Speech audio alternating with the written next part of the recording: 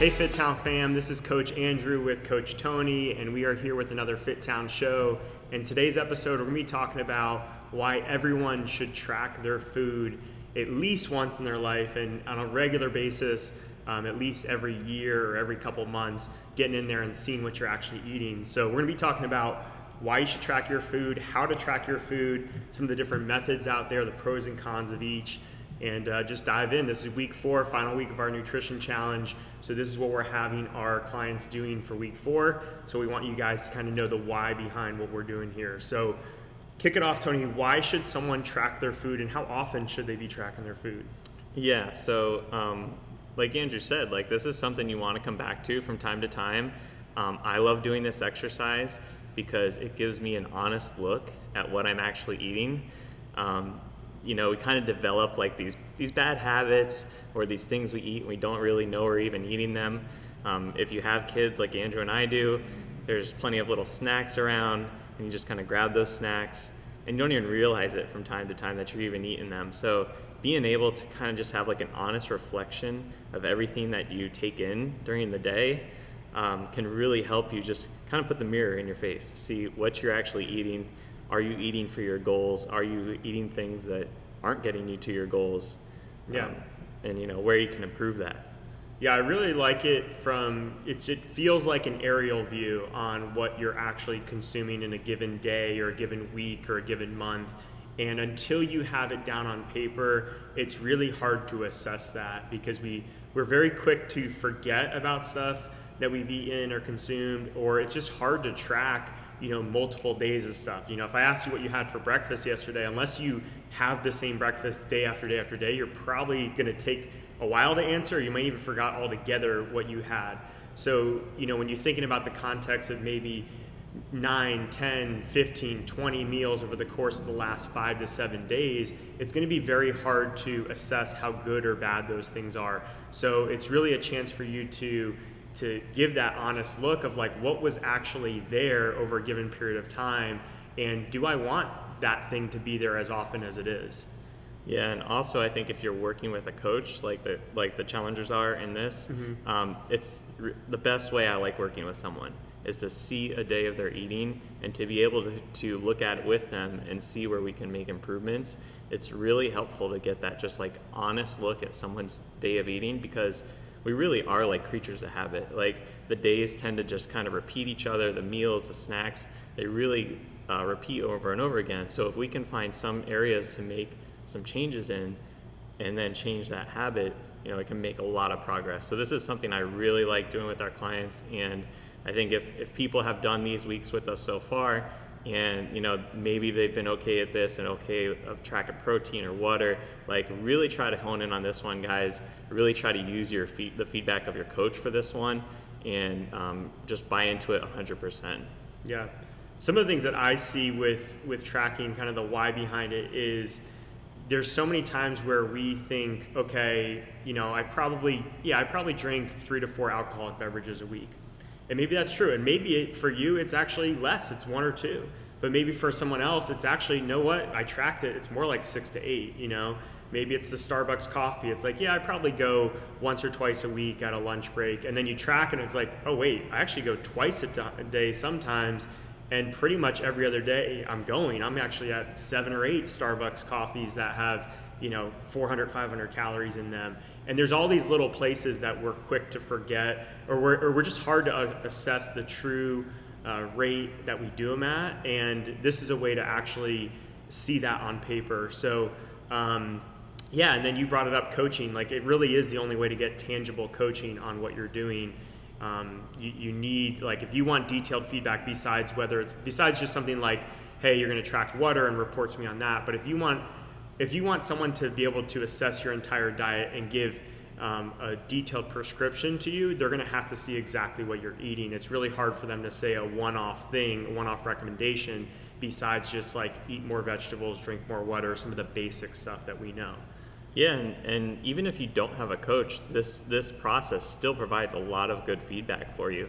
So even if you don't have someone to actually bounce your day of eating off of and get feedback on, just do it. Because being honest and accountable to a sheet of paper, to an app on your phone, is just going to help you clean up your diet, right? Because knowing that you're going to have to enter it in is going to make you skip that piece of cake at work for someone's birthday. Yeah, it's a good point. Like it's not just even the act of tracking usually gets people to eat better and drink better, even without having to show it to someone else. You don't want to have to write down that thing on paper or enter it into MyFitnessPal, take a picture of it. So you're just like, all right, I'm going to skip it and not have it for today. Yeah, and anytime like you're being honest with yourself, it's always a good exercise. And I think building that integrity with yourself, building that honesty with yourself, this is just another way to do it. And it's a really helpful exercise to just use a journal or an app to do this tracking. Well, let's talk a little bit about how to track. Probably the most common way that we see, at least with our gym environment, because we're, I could say, a little bit more advanced than just the average person off the streets, but most of the people in here, if they're going to track, they're going to use an app like MyFitnessPal. And very easy to use. I mean, you can scan barcodes of foods. Once you enter a food or a recipe in there, it saves it, so you can do a quick search to get it on there. It has all different quantities you can select. And then once you enter in the quantities, it usually has the breakdown of calories and proteins and fats and all those things. So you literally just have to find the food and enter the quantity. You don't have to enter in all the extra stuff on there. So that's a really easy one to use. For some people, that's still tedious. There is a little bit of a learning curve to that. So one of the easiest ways you can do is just pen and paper. You can just write it down, or you can use just like a plain notes app in your phone and just write it down every time you eat something right into your phone, or take a picture of it. You can use your phone, you usually have that on you. Every time you're about to sit down and eat something, snap a picture of it before you eat it. What's cool about the pictures is you do have some quantities in there. It's not as detailed as a MyFitnessPal, but you should be able to kind of scroll back and assess, or a coach can see those pictures and assess some of the portion sizes and quantities you're having, not just, chicken is kind of broad, and there's places where we do want to get more detailed than that. Yeah, and MyFitnessPal is great because it provides some of the macronutrients and calorie counts, carb counts. You could eat chicken thighs and be like, wow, never knew chicken thighs had that much fat in it. And that's something that MyFitnessPal can make, clear to you when you didn't recognize it before. We are trying to get people to buy into the kind of the quality of food first, right? So that they're not too concerned with tracking portion sizes too much, because I think that's where people do get caught up in MyFitnessPal, is that they get too well, I don't really know, I don't have a scale, right? And so they're like, I can't really do this properly, and that's where we want people to just do what they can. Right, or they go eat, they know they're gonna have to go out to a party or out to a restaurant where they might not feel comfortable weighing their food, even though some people will bring scales to a restaurant, and then because they know that one meal's kind of thrown off, then it kind of throws off the whole day, because they're like, well, I don't know if that meal's right, and then they start to kind of doubt themselves and second guess themselves. And that's where we say, at least for our challengers, just write it down, just track it. If you want to get more detailed, you can, but just having that just overall aerial view is huge. Yeah, because MyFitnessPal will give you goals. It'll give you calorie goals, it'll give you macronutrient goals if you pay for the premium option and have that set.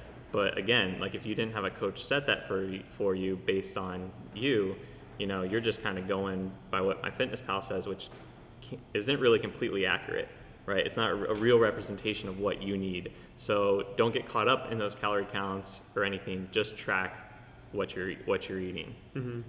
And we started this podcast talking about how often people should track, and that we feel that everyone should track at least once in their life. And to kind of give that more specificity, I think that everyone should track in an app like a MyFitnessPal at least minimum of 3 weeks, probably closer to 30 days, at least once in their life, because that's not just assessing where your diet is, but it's also an education, as Tony mentioned, of what is in each of these foods that I'm having. Oh wow, I didn't realize this had that many calories, this much fat, this much carbs, or wow, this food I could actually eat a lot of and it still doesn't add up to a lot of dent in terms of calories and macronutrients. So for that reason, you got to do that at least once.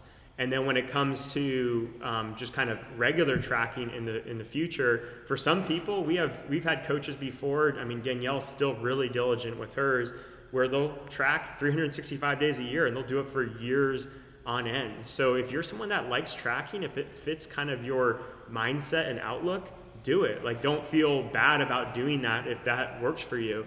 But if you're someone who doesn't love it, I would still recommend doing it, once or twice a year, and doing at least a week. So that way you get the weekend included in there, which tends to have, some stuff that's not regular to what's in the week. And just do that to kind of assess where you're at and find some patterns, find some places that, I probably could replace that with that, and it would be a better decision and it would be just as satisfying for me. Yeah, I think probably more like 2 weeks is probably the minimum I'd recommend if someone's like actually giving it an honest try, because it does get easier with time. Like, there's some startup costs, there's some startup time to enter those foods that you eat regularly, entering that protein shake you have every morning. But once you get the macros in there, it's saved, right? So like the next day you're just like, oh, morning shake, and the macros and everything's already in there for you. Yeah. I know one of the things Danielle likes to do is she'll get so dialed in with her stuff that she actually has her whole next day built out the night before. And when you get into that routine, you don't have to overcomplicate stuff. If you like a certain breakfast, you like a certain protein shake, it's so easy to just have that right there. And yeah, Tony's right. If you get good at it and you're making everything yourself and you're not going out to eat, it can literally take 2 or 3 minutes out of your day total, to track several different meals of food because you've already done the work. So yeah, there's that definitely like economies of scale that comes with time and tracking. Yeah, that's like nutrition Jedi level with Coach Danielle. Like, this is what I'll eat tomorrow. Okay, I hit my macros in the future. Yeah, hopefully the future we'll just be able to eat it and it will just tell us what's in it. But for now, we still have to track manually to some degree.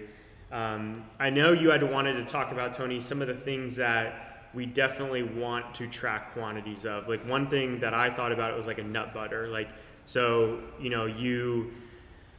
you again could track this pen and paper and say, oh yeah, I had a little bit of apple and almond butter, right, as a snack. And if you're not tracking, if you've never taken a food scale and actually weighed almond butter, get a tissue because you're going to cry. It's going to be kind of depressing to see how little nut butter is required to hit the 1 and 2 tablespoon portions that are on the side of the jar. But you got to do that, all right? And stuff like that can be tricky too. So another trick with that is that even though it's listed as a 2 tablespoon serving, go by the grams or ounces, whatever is on. Usually it's grams, and match up the grams on the food scale, because we all know we have these tablespoons at our house and they're all like different sizes, but they all say the same, that they're 1 tablespoon. So if you use grams, it is more consistent and you can weigh stuff like that. Yeah, I think one of the trickier ones is alcohol, like especially wine, because everyone has different size wine glasses.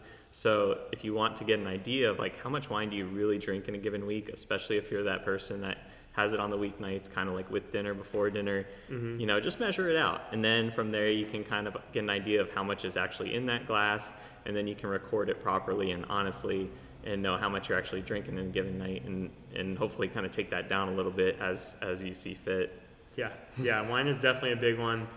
Having a glass of wine a night's really not a big deal, but when that glass is 2.5 glasses, that's a pretty big deal. So it can definitely change things up. Was there anything else that you want to add as it relates to tracking? Well, just like when you see the list of your given day, I think it's fun to like kind of play some games with it. Like, so I like noticing times of when I eat certain things. Okay, so if I'm working with a client, I'll ask them to actually write the times next to when they eat it, so I can get an idea of what they're eating around their workouts.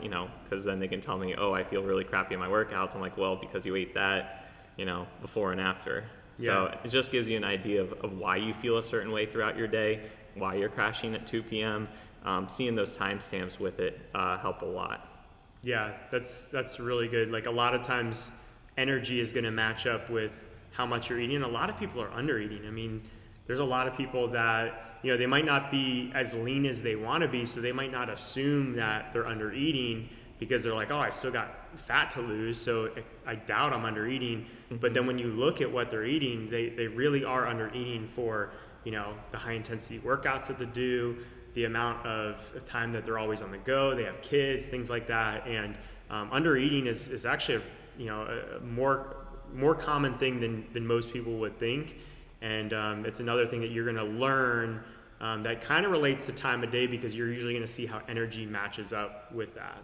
Yeah, and as our challengers have learned last week with protein intake, if they were waiting for 2 p.m. to get their first piece of protein in, they weren't really hitting their goals, because they were just waiting too long to get that protein train started in the day. Yeah. And that's especially not helpful if you're doing a 5 or 6 a.m. workout, waiting that long for protein.